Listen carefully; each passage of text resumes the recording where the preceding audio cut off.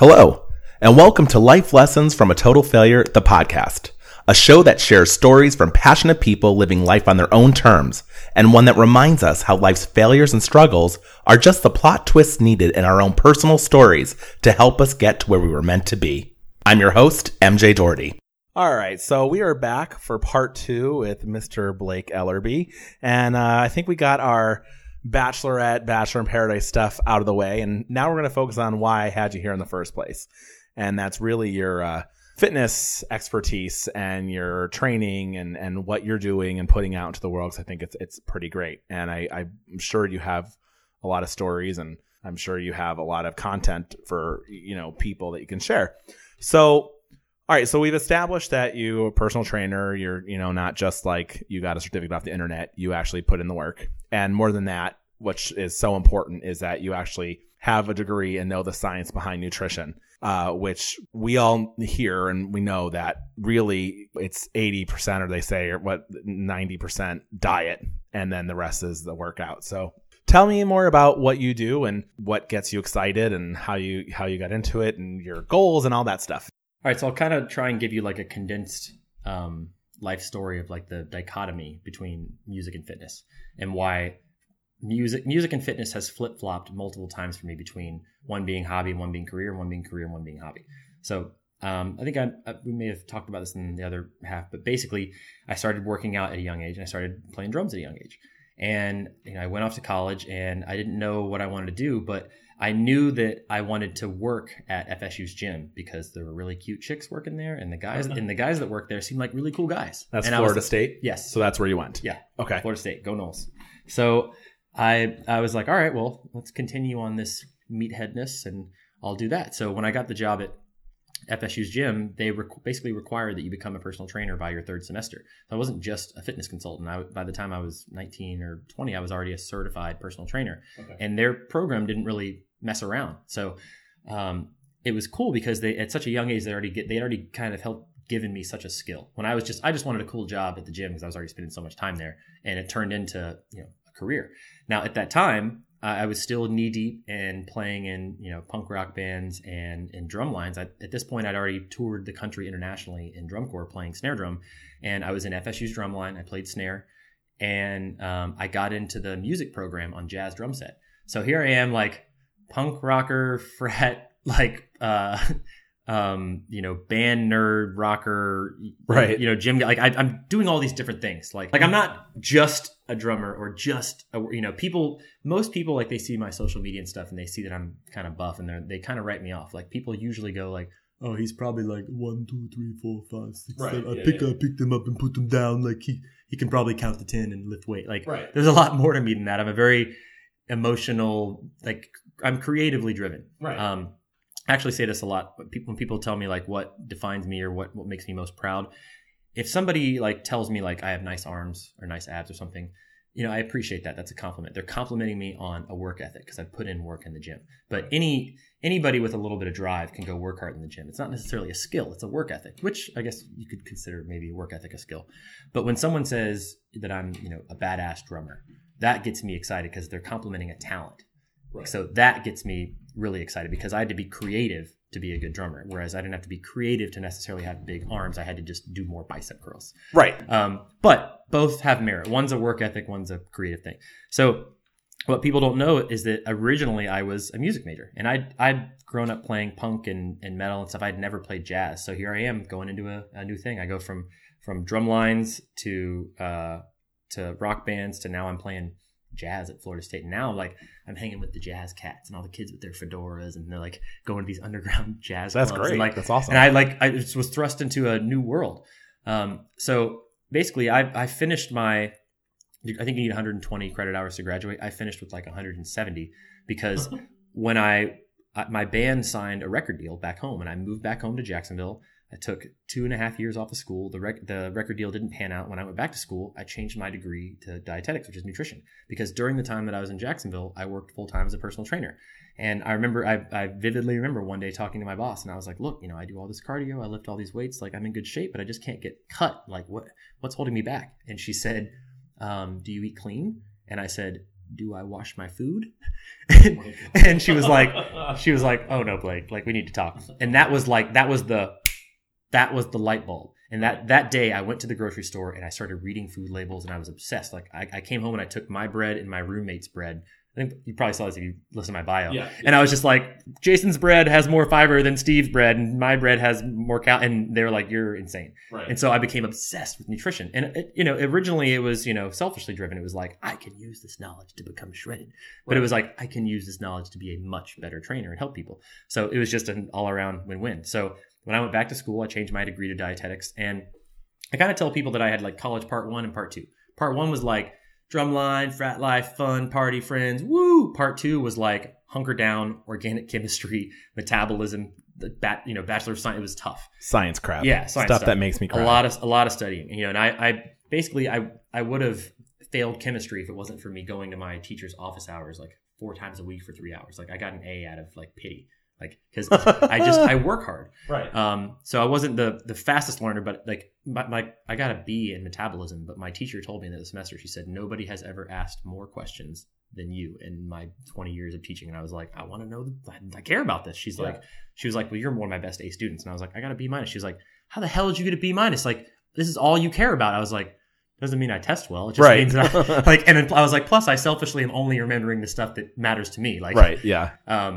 So I had this thing where it was like, I thought I was going to be a rock star, and then I kind of focused on fitness. And then I got the opportunity to be a rock star, and working out just kind of stayed a hobby, but that didn't pan out. And then I went back to school to focus on fitness, got my degree, and then practiced as a personal trainer. And then when I got out here, like I joined a metal band out here, and they're looking at getting signed. And, so I thought maybe I'll be a rock star again. And then I basically, now that I'm 32, at 30, 31, I kind of had to put on my big boy pants.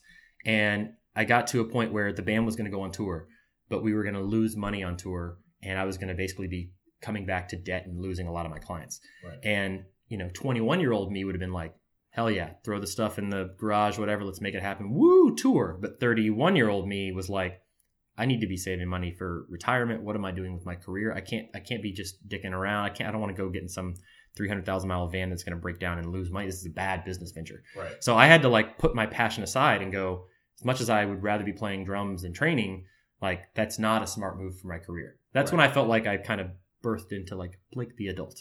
Yeah. So like I said, to this day, aspiring drummer, to this day, like if I had the opportunity to play drums for a living, I would, right? If it would be a comfortable living. But if you were like, hey, struggle through your 30s and 40s to just barely, make rent and crafts on a sofa, but you'll get to play drums, I'd be like, that's not the drums that I was hoping for. Right. So the cool thing is that music is and still is my passion and my hobby. But my other passion is I get to help change people's lives. Yeah. So even though the thought of like telling somebody to do 15 reps on squats isn't as fun as playing drums, it's rewarding in the sense that when I help transform somebody, it's like, oh wow, like I didn't just like give someone's ears some love, like I changed their life. Right. So that's a really cool feeling, and that's what gets me out of bed in the morning. It's easy to see though. I mean, music may be your number one passion, but you're also completely passionate about health and fitness. And that's what, drew me to you, is because you could tell that you're really passionate about it. And I mean, I'm a big nerd, if you couldn't tell. Yeah, well, like, you really know your stuff, and you present it very articulately, and you really want to put the best out for people so that they know what to do, and that's great. But like I totally understand what you're saying, because I do my speaking, and I love being a speaker, and I wrote the book, and that was great, and I'm going to have my own TV show, and that's so amazing. But if someone said to me tomorrow, we will give you a chance to sing on a stage for the rest of your life if you drop everything else, I'd be like, okay. Because like I'm a singer, like I love to sing. So I get that, but the nice thing is, when you have a passion like drumming or singing or whatever it may be, you can still do that while you're doing the other stuff that you also love. So it's nice to have multiple passions. And, I think for fitness, it's something that I wish I had a passion at it. And I think you mentioned that you started at an early age. I think it's really important to educate kids young about the importance of not just working out or being active, but nutrition and nourishment, and what it means for your life, and how it's really the most important thing you can learn, because without that and without a healthy, solid body, your life is, you may not have a life. It's so important. So when you got out to LA and you started training people, was that fulfilling for you? In LA, it seems to be that most trainers are training people who are going from perfect to perfection. Yeah. Is that the kind of trainer you are, or do you like to dig in with someone? And what kind of trainer are you? I like to train girls with big butts. And okay. He's that trainer. I'm just kidding. No, I do follow guys that like only train smoking hot girls, and I'm like, how did you get into that field? That's funny. No, so I'll tell you, I have a cool story for how I got to LA. So I was in LA out here on a road trip for fun. And my friend who lives here, she said, Blake, I know you're a trainer. You should stop by Equinox. And I was like, what's Equinox? And she goes, oh, it's like this super high end gym. And I was like, well, yeah. I never knew what Equinox was till I moved here. So people who are not from New York or LA or a major city, Equinox is a gym that charges $200 a month for membership. I paid $235 so that I can go to Equinox. Yeah, and it's like the Ritz-Carlton of gyms. When you go to an Equinox, it's like a status symbol. 100%. Yeah. It is not worth $235. You're paying. It's like a country club. You're paying to go to the cool club. But I object. I think it is worth it because they're immaculately clean. They have really nice Kiehl's products in the bathroom, which I love. Yep. And you know what? Like, gyms can be scummy, germy places. And I actually like that there's not 7 million people packed into one room, and that, when you walk into like an LA Fitness or a 24-hour Fitness and there's that damp sweat fog and the smell, I can't stand that. That's why I really like Equinox. I can't afford it. Equinox, if you want to give me a free membership, I will advertise for you big time. So you got here and your first in was, would you like to? She said, just promise me. She said, promise me you'll just stop by one. One just opened up in the marina, and it opened 2 days before I got there. And I said, okay, I'll stop by, but I don't see what the point is. She was like, I don't know, you might want to just work out there. It might be cool. She was like, just promise me you'll go look at it. And I looked online and I saw that they were hiring, but you had to have like in-house education. And I was like, well, I don't have whatever they were talking about. So I remember I was in the car with my friend who was on the road trip with me, and we were in traffic, and I was arguing with him because we were trying to get to Equinox. We couldn't find it. And I was this close. I was like at my wit's end. I was like let's just go eat. Like, I'm hungry. This is stupid. Who cares about the stupid gym? And Jason, my friend, pointed up and he was like, is that it? And we saw a little sign in the distance that said Equinox. And I was like, okay, there it is. Let's go. So I was this close to not having this conversation with you right now. Right. So we go there. I walk inside. I meet the guy that would be my boss, the personal training director. And he was just like, you're a personal trainer? I was like, yeah, this is an awesome gym. He was like, you've never heard of Equinox? I was like, no, this is really cool. He was like, would you like to work here? I was like, I can work here. He was like, didn't you say you just took your CSCS? And CSCS, for those that don't know, is Certified Strength and Conditioning Specialist. You have to have a 4-year degree to sit for it, and it's much more difficult. That's like the higher echelon, right? Yeah. Anybody can be a CPT. Anyone can be a certified personal trainer. I see Groupons to become a CPT. You get like videos in the mail and then you can go online right now, pay $50, take like a 30-question test, and you're a certified personal trainer. Okay, yeah. So there's a difference, folks. Yep. The same way, and to be fair, I am not a dietitian. I'm legally allowed to say that I'm a nutritionist. I did not go on to do a 1,200-hour, 9-month internship and become a licensed dietitian. So I cannot treat somebody with medical nutrition therapy that has a pre-diagnosed medical illness. Okay. But I can help any average person with nutrition. Right. That's why I tell people I'm a nutritionist. People are like, oh, my friend Blake, he's a dietitian. I'm like, don't say that. I'm not a dietitian. Yes. But other people go, oh, my friend's a trainer. I'm like, I am a strength and conditioning specialist. There's so much terminology to know. That intimidates women too, because they're like, oh, well, he's going to make me like buff and like football and stuff. And I'm like, no, it means that like I understand the composition of your body well and can make you perform better than the average trainer. Right. So we go to the gym and the guy was like, so you took your CSCS? And I said, yeah. He said, do you think you passed? I was like, pretty sure. He was like, well, you got a job if you passed. And I was like, all right, cool. So that quick, huh? Yeah. So the plan was, I took the test in San Diego. So the plan was 2 days San Diego, 2 days LA, 2 days Vegas, then drive back to Florida.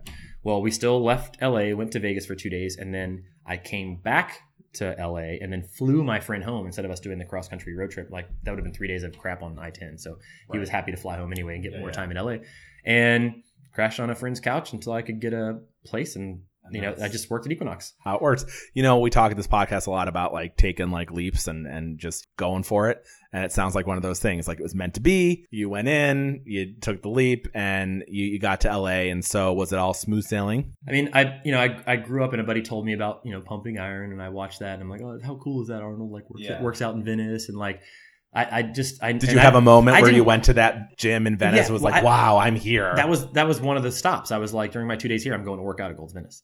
I'm such a bro. And you are such a bro. I mean, mine was like, I got on set and I saw, my big thing was when I went into CBS Studios and the silhouette of Carol Burnett was on the soundstage, and I almost had a stroke. It's like, oh my God, I'm in Hollywood and this is where they shot the Carol Burnett show. I'm not old enough to even remember the Carol Burnett show, but that's my thing. You're like, I'm going to work out. And I'm like, Carol Burnett. So I got here and it totally was like the honeymoon phase. Yeah. It was like, I have this really cool job at this really cool gym. And like, I didn't even, like, when I watched Pumping Iron a long time ago, I didn't even know that Venice was like in LA. And I remember I fell in love with the West Side. I loved that there was perfect weather all the time. And I could just go to the beach and I could work out and there's hikes and so much awesome stuff to do. And my friends back home would ask me, they're like, how's LA? And I'm like, oh, the weather's perfect. And they're like, really? Like, you're not like what about the nightclubs and like Hollywood and girls? And I was like, no, like I get to work out at the beach all the time and like go like, I'm totally a West Side guy. Right. Now, I love to like, once in a blue moon, I love to get all dressed up and go to a nightclub in Hollywood just like everyone else. But that's not really my scene. It's just so fake, and I don't have the kind of money that those people do to throw around. Like, right. I love my laid back, kind of 420 friendly. I'm like, so you're living this life now in the West Side, and it's going well for you, and you start being a trainer. You start doing well, and then we talked about how it led to you being a fitness model. What was it like being a fitness model? What is it like to be like known for looking perfect? Like, I can't imagine what that's like. I mean, tell me about it. What's it like being in your underwear and people are taking pictures because you're perfect? What's that like? It's very flattering. Yeah. What's funny is that like a lot of times in those photos, I diet for weeks to look like that, and I only looked like that for a short period of time. Is that hell? Are you starving? It is hell. And I rotate those pictures out on my social media, and people think I look like that year round. And they're like, how do I get cut like you? I'm like, just be miserable for a few months. and then, hate your life for a month. Yeah. But like one of my dreams from the time that I was a little kid, I read Iron Man magazine every month. And I was like, I would kill to be on the cover of Iron Man. And I haven't accomplished that yet. But I never thought I would just kind of fall into this. Like I always knew like LA would be great, because I was like, all right, I'm a drummer. It's a great place to be a musician. I'd love to get into fitness modeling. That's like the capital of fitness. I'd like to be a personal trainer. You could train celebrities there. Like, I just knew like something will happen if I can get there. And so when I did the road trip out here, it was kind of like just pre-screening. It was like, I'm not going to move somewhere without checking it out first. So when I got out here and I got a job on accident, it was like, cool, like I'm staying. But I was on The Real. I was like the shirtless Chippendales dude. So I was on. Oh, yep. The show The Real. Yep, I saw that. So I was on national television, like spinning a little wheel, and I was like, this is kind of cool. You had the big bling around your chest. So it was, the segment was called like Pay My Bills, like with Mr. Bill. And what's funny is that my first name is William. So Mr. Bill, like paid your bills. And then I still to this day have not seen it, but I'm on like a 5 DVD disc set of the remake of the trampoline workout. No. So there's a girl like leading it in the front, and then me and another girl in the back, and I'm literally like bouncing side to side on a trampoline, like, yeah. Okay, we need to find that. I need to find that. It's called Miami Beach Fitness or Miami Beach Life. And what's funny is we shot it in Malibu. There are no fucking cliffs in Miami. I know. Like, it's the most ridiculous. So funny. You are on a trampoline. I'm going to find this. Yes. Guys, I'll find it and I'll post it. Because I asked the girl that like kind of did the whole thing. I was like, where is this? She's like, oh, I don't even know. I was like, well, why haven't I seen it? She was like, oh, it's like killing on the infomercials in Europe. I was like, I just want to see it. Like, that's hilarious. So I haven't seen it. All right. If anybody knows where this is, let us know. I also did, I got paid to be shirtless and walk down Rodeo Drive in blue jeans, promoting Girlfriend's Guide to Divorce on Bravo. Oh. And we all got, like, there was 30 of us. Like, just imagine 30 fitness models in jeans just walking down Rodeo with airbrush on our shirt, different motivational things. So mine said, smart is sexy. And others said, like, like moms are the new hot. I remember, I saw this. Yeah. I saw pictures of this. No, I can't imagine that, because I probably would get paid to keep my shirt on. Yeah. They'd be so like, man, here's your money. Go into a closet and shut the door. Yeah. So before Exile and before the Bachelor franchise, like, I had already done some really cool things, and I was like, this is all so random. Like, these things just fall into my lap. Which is so LA, I'm not going out casting. What happens is somebody sends you a text and they go, yo, I know this guy, and he said that, like, you should like text this guy back. This is exactly how everything has worked for me here. I don't have to be on LA Casting. Somebody's on LA Casting that will message me and go, dude, they just described you. Like, do this. And it's like, and it's so fun. That's the exciting thing about LA, is I always say, you never know what's going to happen to you when you wake up in the morning. Yep. Your life can change. So that's why I got so I was kind of bitter about the Bachelorette thing, because a lot of people were like, you're on there for the wrong reasons. I was like, no, producers found me. Right. Like, I didn't cast for the show. They found me and I agreed to do it. Like, and the thing is, it sucked because all your experiences have been so cool. Yeah. So, but we already hammered out the Bachelorette. I mean, it is pretty cool that, and of course I tease about, how it must be nice that, fitness model, but you put the work into it. So you deserve every accolade that you get. So I thought, like, for this part of the podcast, it'd be kind of fun to ask you some questions that might help people who are listening, especially as we're going into the holiday season. And it's a really tough time for people when it comes, even people that are fit and healthy, it's a hard time of year to stay on track. And do you have any, pointers or things for people to think about when they go into the holidays to keep them from going across a line that, is too hard for them to get back? It's too easy for people to say, oh, I'll worry about it in January. For me, that's a spiral. You have to, part of it is, right, making it a routine and making a daily thing. So how do you think about the holidays? What do you tell people going to the holidays to how to stay on track? Sure. So there's a couple things. So statistically, we know that most people, let's say you gain 20 pounds over the course of 10 years. So that's 2 pounds a year.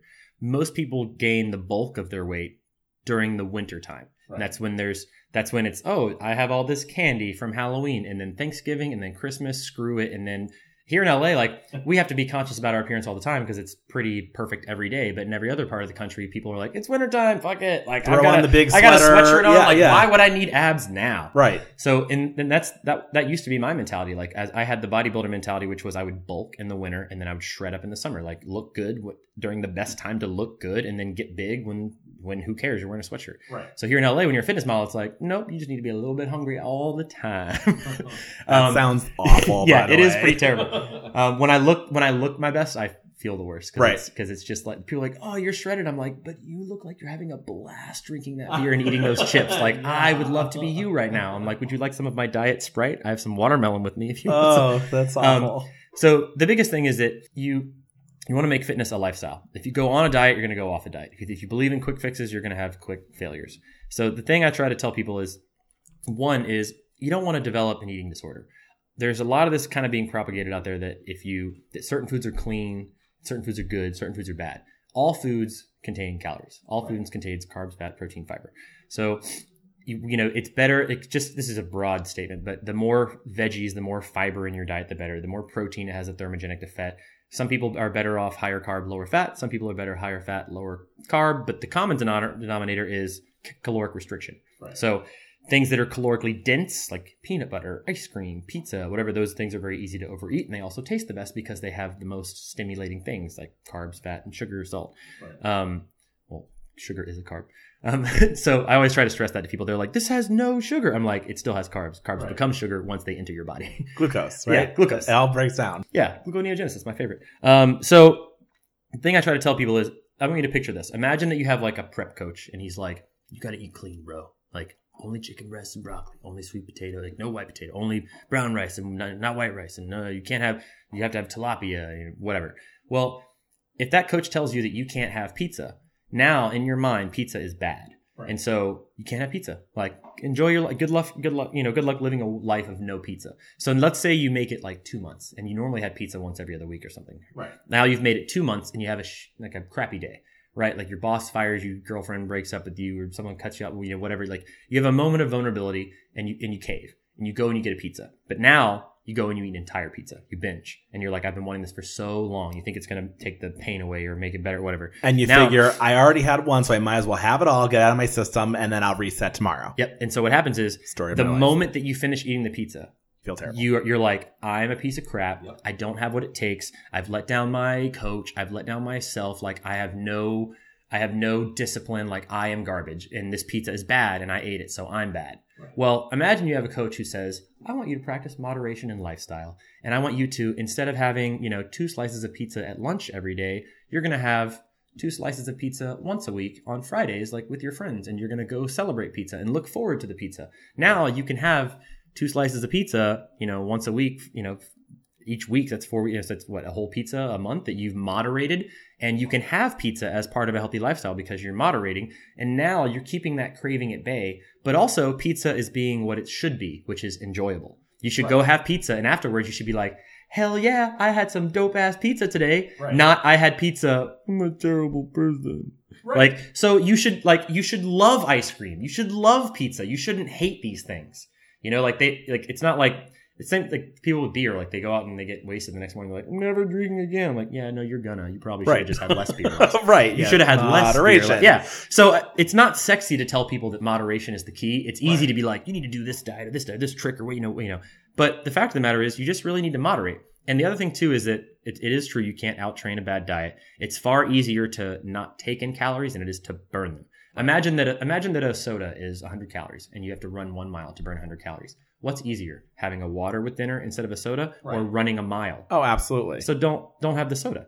So the thing I try to tell people is, and they're like, what, you telling me that I can't have soda? I'm like, no, you can absolutely have soda, but you need to earn the soda or account for the soda. Maybe you have 3 sodas a day. You need to have 1 soda. I was going to ask you about that. So how do you feel about people that look at, I'm going to eat a lot, so I'm going to earn it, so I'm going to run 5 miles beforehand? You think that's a healthy mentality, or can that hurt? So a long time ago, I wanted to prove a point to a girl, and I did a 15K, which is 9.3 miles. And I'm not a runner, but I did it, and I beat her. And my buddy picked me up, and I was like, let's go to Five Guys, which, Five Guys.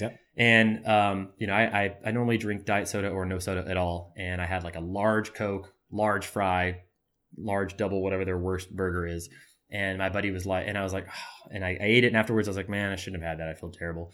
And he goes, why, man? You earned that. You just ran a 15K. And I said, well, actually, there's more calories in what I just ate than the amount that I burned. He was like, there's no way. I was like, no, yeah, I just ate more than I burned today. He was like, really? I was like, people don't realize how dense these yummy cheap foods are. Yeah. So if you can have them in moderation, that's fine. But my advice to people is, don't go into something like Halloween or a birth. Here's the other thing. A lot of people are like, oh, well, when I train clients, I go, well, how was your weekend? And they go, oh, I was bad. And I go, why? And they go, well, it was my spouse's birthday, or it was my mom's birthday, or it was New Year's. It was Memorial Day. It was this. It was a tailgating. I go, look, if you made an exception for every exception, there's an exception every week. Right. So you got to moderate by when you go to that person's birthday party, you have half the slice of cake. You have to moderate. If it's vanilla cake and you're not a real big vanilla person, pass. Yeah. But if it's that cake that you love, go ahead and have it. Yeah. So moderation is the big thing, but I try and tell people, don't think about it as okay, I was bad and then now I can make up for it. Yeah. Don't put emotions on it. Yeah. I say you should try and earn it. So for me, instead of going for if let's say you're not weak-minded, but let's say you just don't know if you have what it takes to not overindulge on Thanksgiving.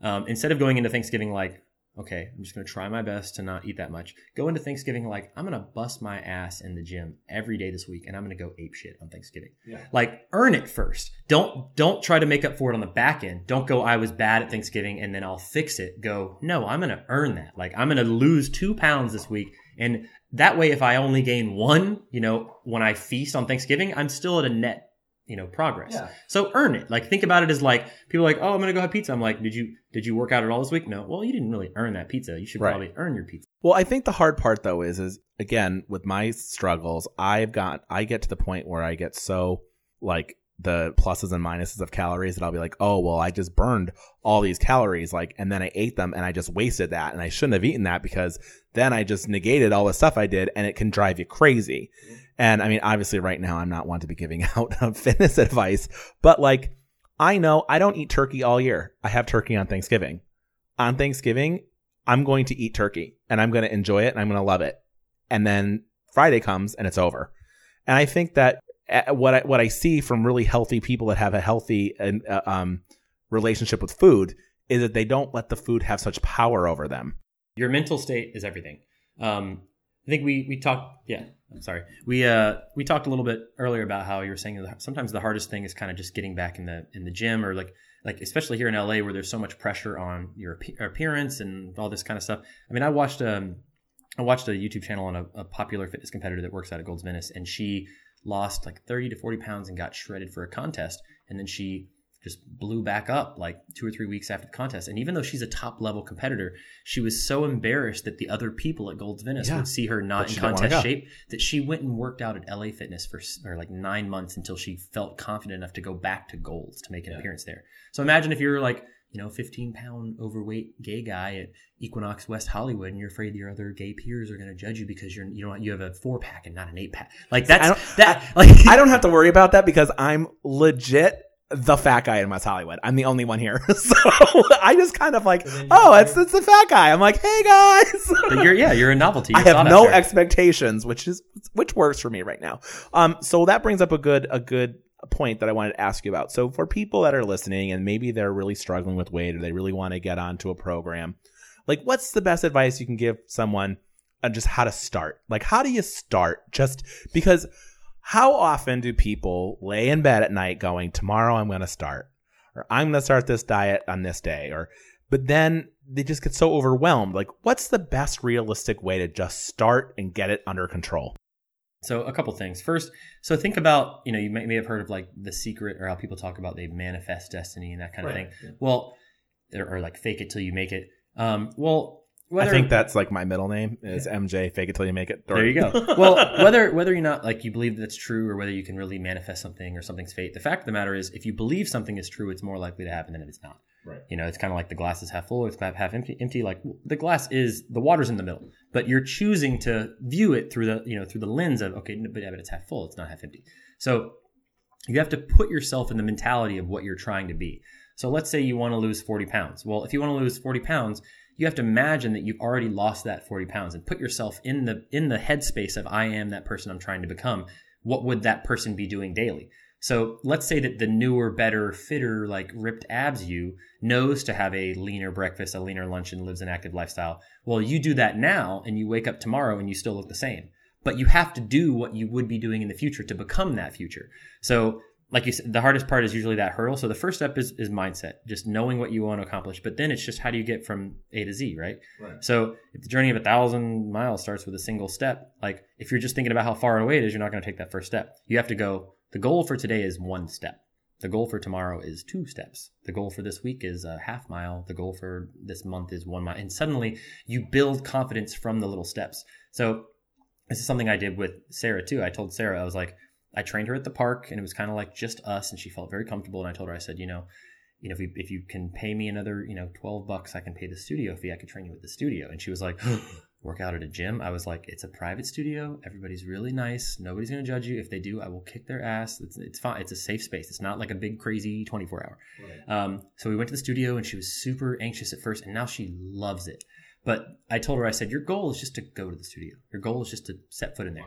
And so I tell people, I say, look, if you want to get in shape, don't put all this pressure on yourself to be like, people like when I've worked in gyms forever and people come in the gym and they get to like a breaking point, like they snap and they're like, they walk straight into the gym. They don't even look at the gym. They're like, I'm signing up for the biggest contract you have. I want to train 5 days a week. I'm like, whoa. I'm like, just make your goal. You've already accomplished goal 1. Goal 1 is you came here. Okay. Right. Goal 2, the goal for next week is come here once.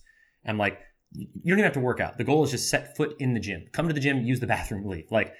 And then your next goal is maybe you're super intimidated by weights. Okay, come to the gym, walk for 10 minutes on the treadmill, and then leave. And I guarantee after you walk for 10, you'll probably want to walk for 20 or 30. Right. Now you get comfortable with the cardio. And then I tell people look at the people around you. Do you see anybody shaming anybody? There's for every 10 awesome people, there's one guy that's like creepy and looking at people weird or whatever. Welcome to the world. Yeah, that's not just the gym. That's the movie theater. That's the mall. That's everywhere. And remember that when you're looking at them, looking at you, you're still looking at them too. Yeah, we all do it. Yeah, So I tell them, I was like, you have to set short-term goals and long-term goals. If your goal is like, I'm losing 20 pounds the first month, what happens if you lose 19? You didn't achieve your goal and you're a letdown. Well, what if you made your goal the first month to just go to the gym 4 times and you go 10? Well, you far surpassed your goal. So if you set short-term, easily achievable goals, you snowball. You build on that confidence of man, I only somebody Tim Ferriss or somebody was talking about this and he said there was a guy that would never floss his teeth and he told himself, he was like, I'm going to floss between 2 teeth once a day. And by the time you get out the floss to floss 1 tooth, you're going to floss the rest. But he told himself, I'm just going to floss 1 tooth. So that's why I tell people with the gym, it's like, you're not going to go in there and bench press a gajillion pounds and lift for an hour and like crush the advanced yoga class. And you're going to go in there and you're going to feel awkward at first. And then you're going to embrace that awkwardness and you're going to realize nobody else there knows what the hell they're doing either. Right. And you're just going to embrace it. And it's going to be awesome. So I think that's really good advice. And it's something that I, kind of say off the record, but now I kind of say on the record that I've lived in my life as a motto is to like under promise, over deliver. Do it for yourself. Set your goals lower so you can achieve them, and then raise those goals as you go. Is that what you're saying? So like keep them obtainable, because then you'll build up the confidence to make your goals larger and achieve them. Yeah. And I think it's a really good way to have it, because I mean, I can think of so many TV shows. I'm choosing between Roseanne or Sex and the City. Okay, Sex and the City. Miranda has a cake, and then she decides like she's going on a diet, so she throws the cake in the garbage. Right? It's like, well, she can't have that cake in the house. She's gonna get rid of it. But then she goes to the garbage and like picks it out of the garbage. Roseanne goes on a diet, so she takes the trash and goes over to the pantry and just throws everything out, because we have this all or nothing mentality. That is my biggest problem, is I'll be like all in, and then I fall off, and then I'm off. And if you just keep it obtainable, well, then you don't have those emotional highs and lows, which everybody who knows me knows. That's my whole thing, is don't let the highs be too high, the lows be too low. Keep it in the middle. The more you can keep it in the middle, the more manageable it is. And it's not like, imagine that like you're on a path somewhere, right? And you're walking forward, and every time you go to the gym, every time you make a good food decision, you take a step forward, right? And every time you make a bad decision, you take a step back. But then you make another good decision, you take another step forward. So it's going to look a lot like forward, forward, forward, back, forward, forward, forward, back, back, back, forward, forward, forward, forward, back, forward, forward. Like, and it's going to average out to being a net positive, because you're moving forward mostly. People get in this black and white mentality of like forward, forward, forward, forward, forward, forward, back, start over, go back to the beginning. But the beginning is Monday. It's just the beginning is the next time you eat. That's a new choice to make a better decision. The next time you go to sleep, that's a new choice to get more than 6 hours of sleep. The next day is an opportunity to go to the gym when you did the day before. It's not I'll start next month. It's not I'll start Monday. It's I'll just make a better decision. And this is why I think that you're such a great trainer and so good at what you do, because you do get how like people that have weight issues think, because that's exactly how you think.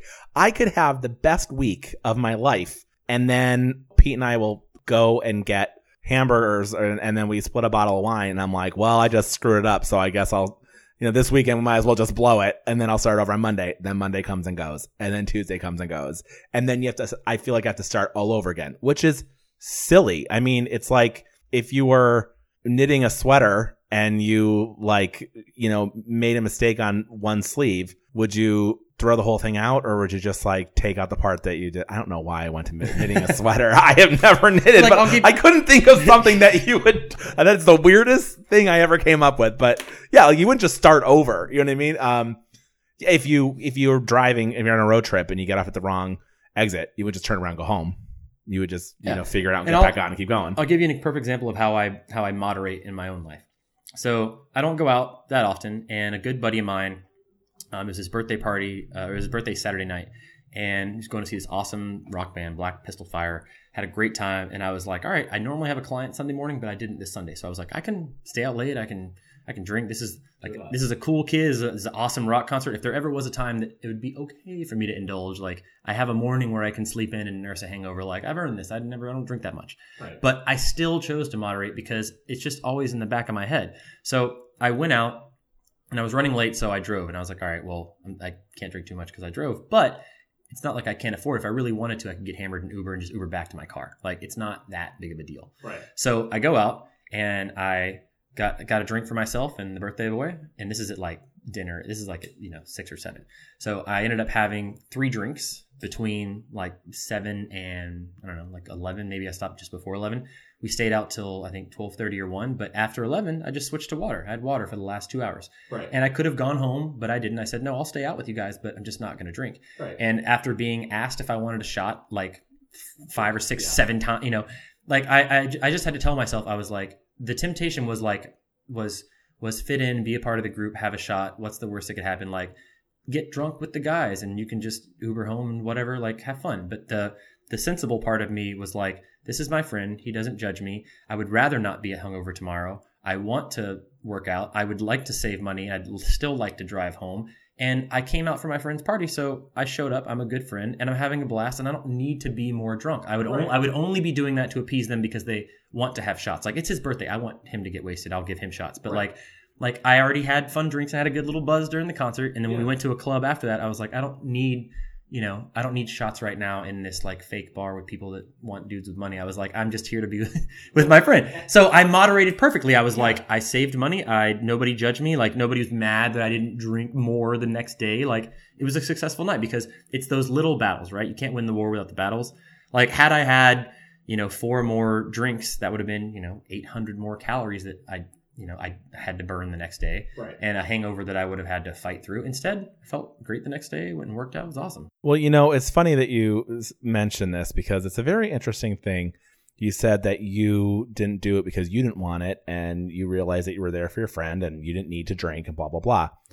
But, those people that are enabling, whether it's, have another slice of cake, have another piece, a lot of times they're doing that because they feel self-conscious. Like, they don't want you to, so they're like, if we could bring you down to my level, then I'll have a better time. You know what I mean? So it says a lot about like your state of mind, like that. It's hard sometimes to be on it. And when you're on a diet, I come from a place that, Northeastern Pennsylvania, they revolve life around food and drinks.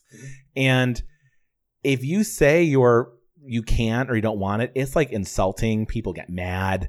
They will push.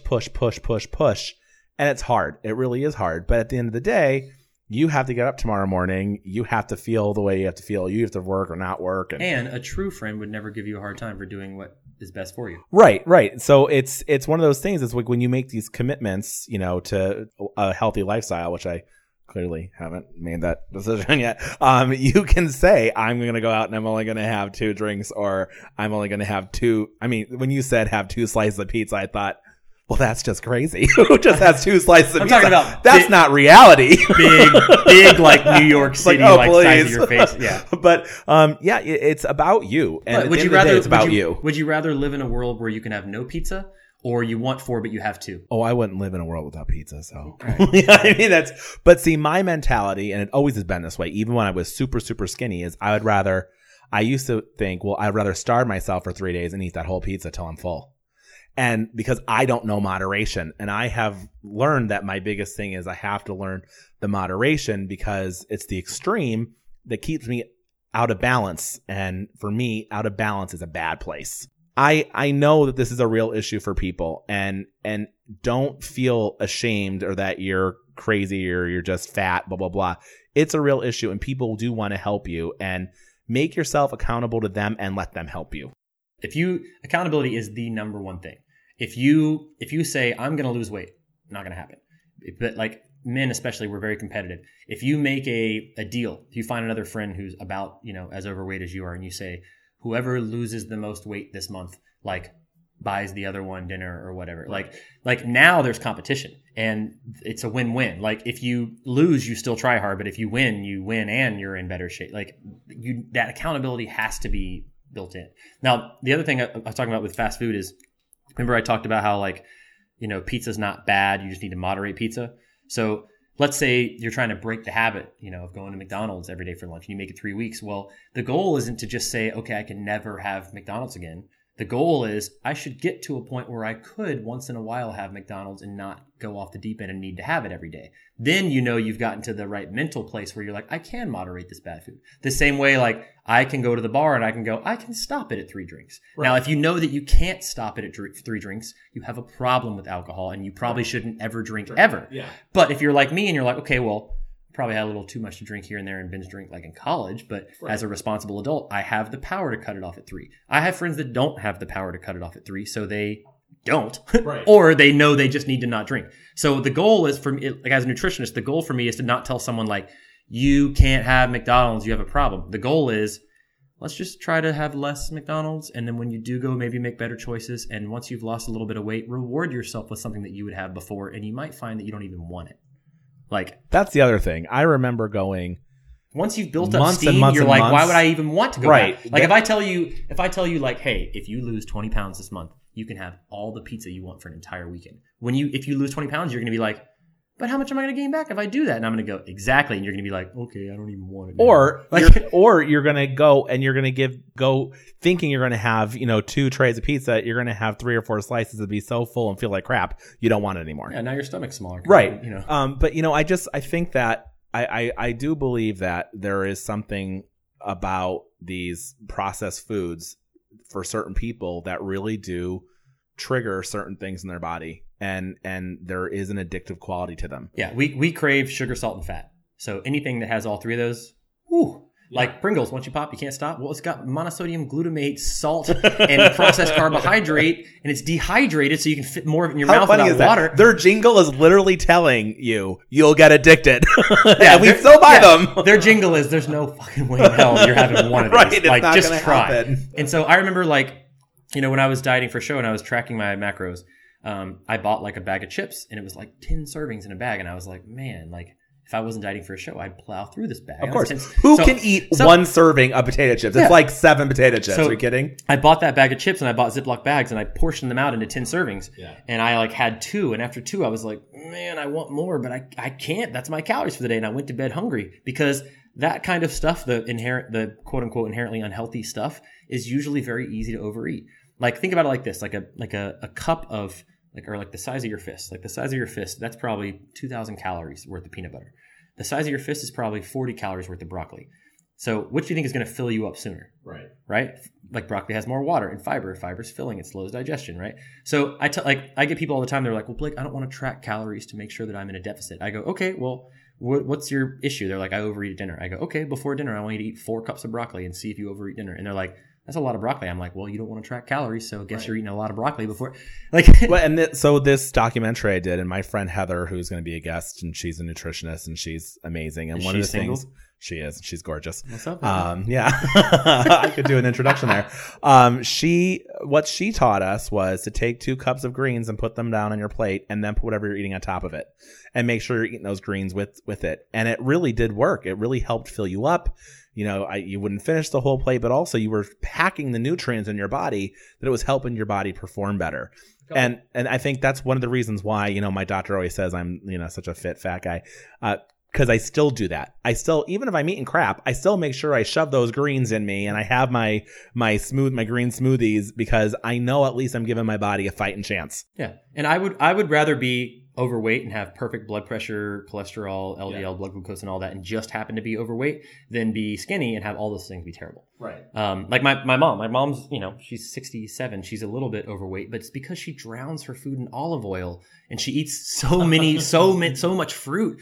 So she's really healthy. She'd like to be a little skinnier, but at least she's healthy. Well, and I have a lot of people in my life who are super skinny. They'll have a salad and they dump ranch dressing on it, and they're super skinny. They eat horrible foods. They're not healthy. Just because I'm, the fat guy in West Hollywood doesn't mean I'm unhealthy. And in fact, recently I was with people, and they were so shocked at the energy I have and how I can move and how my lifestyle is. I mean, I'm a very active person, because I do know enough to know that the aesthetics will come later when I get my issues under control. But the important stuff is that my body can function, and, make sure that you pack yourself with good stuff.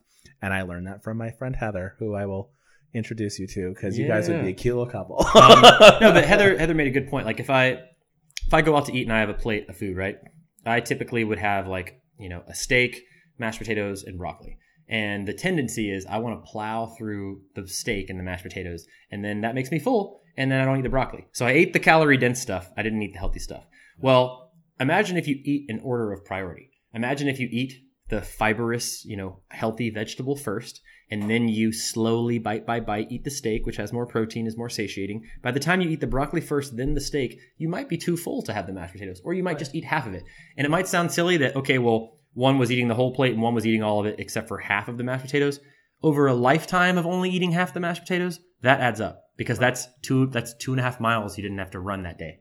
That adds up. People, it's the little things. People are like when I'll get somebody and they're like, you're not going to take away my cereal, or you're not going to make me eat oats. I'm like, have your cereal in the morning, but let's get you on skim milk or almond milk instead of whole milk. And they're like, that's a difference of 60 calories or 80 calories. I'm like, that's a difference of 80 calories over your lifetime. Right. It's just making the better decision. So so many people, they make these changes and they lose like 1 pound the first week and they're like, man, that was a lot of work. I don't even look better yet. I'm like, you have to just keep doing it. Keep going. Like, and I know it's so cliche and redundant, but it's really not about a diet. It's not about the fad. It's about making that lifestyle change. And it's ironic that I sit here talking about making lifestyle changes because sometimes I do and sometimes I don't. But I have learned that the important thing is your health. Is you have to really, no one is going to worry about your health other than you. You have to be on top of that. And honestly, the earlier in your life that you set that pattern of being healthy and have that lifestyle change, the better your whole life is going to be. Because you know what? No one has ever said, oh, my life would have been so much better if I wasn't fit and healthy. Like that, it just doesn't happen. So, people always say, what is it?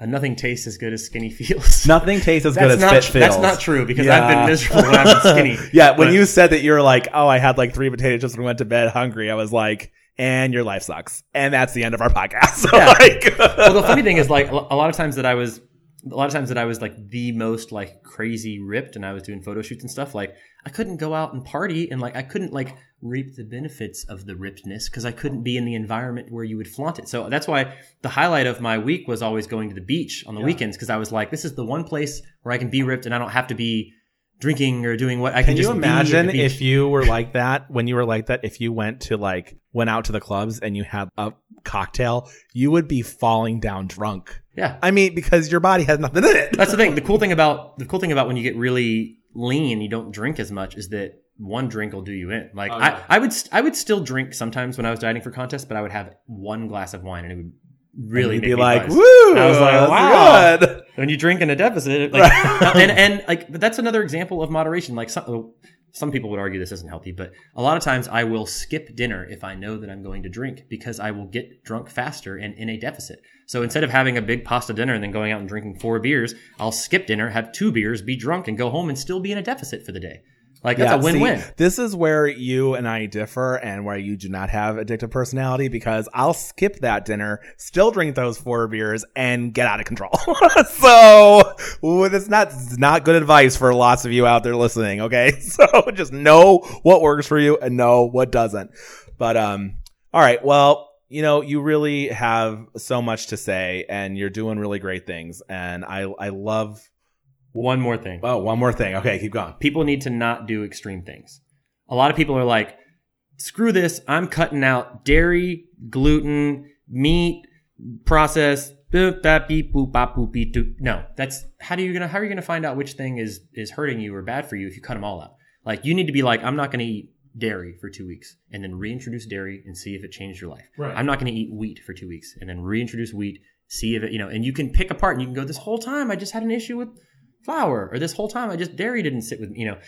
People just go on this crazy thing where they're like, I'm going to go from eating all of these amazingly bad, or inherently bad, right, maybe not good or bad, but I'm going to go from what I always have done my entire life to doing something completely different and then give up and go back to what I did. What if the only thing that you did differently this month was when you go to Cheesecake Factory, you just don't have the bread and butter before dinner. Yeah. You still eat whatever you want at dinner. Nothing in your life changes, but you just, for the first time in your life, go to Cheesecake Factory and don't have the bread and butter.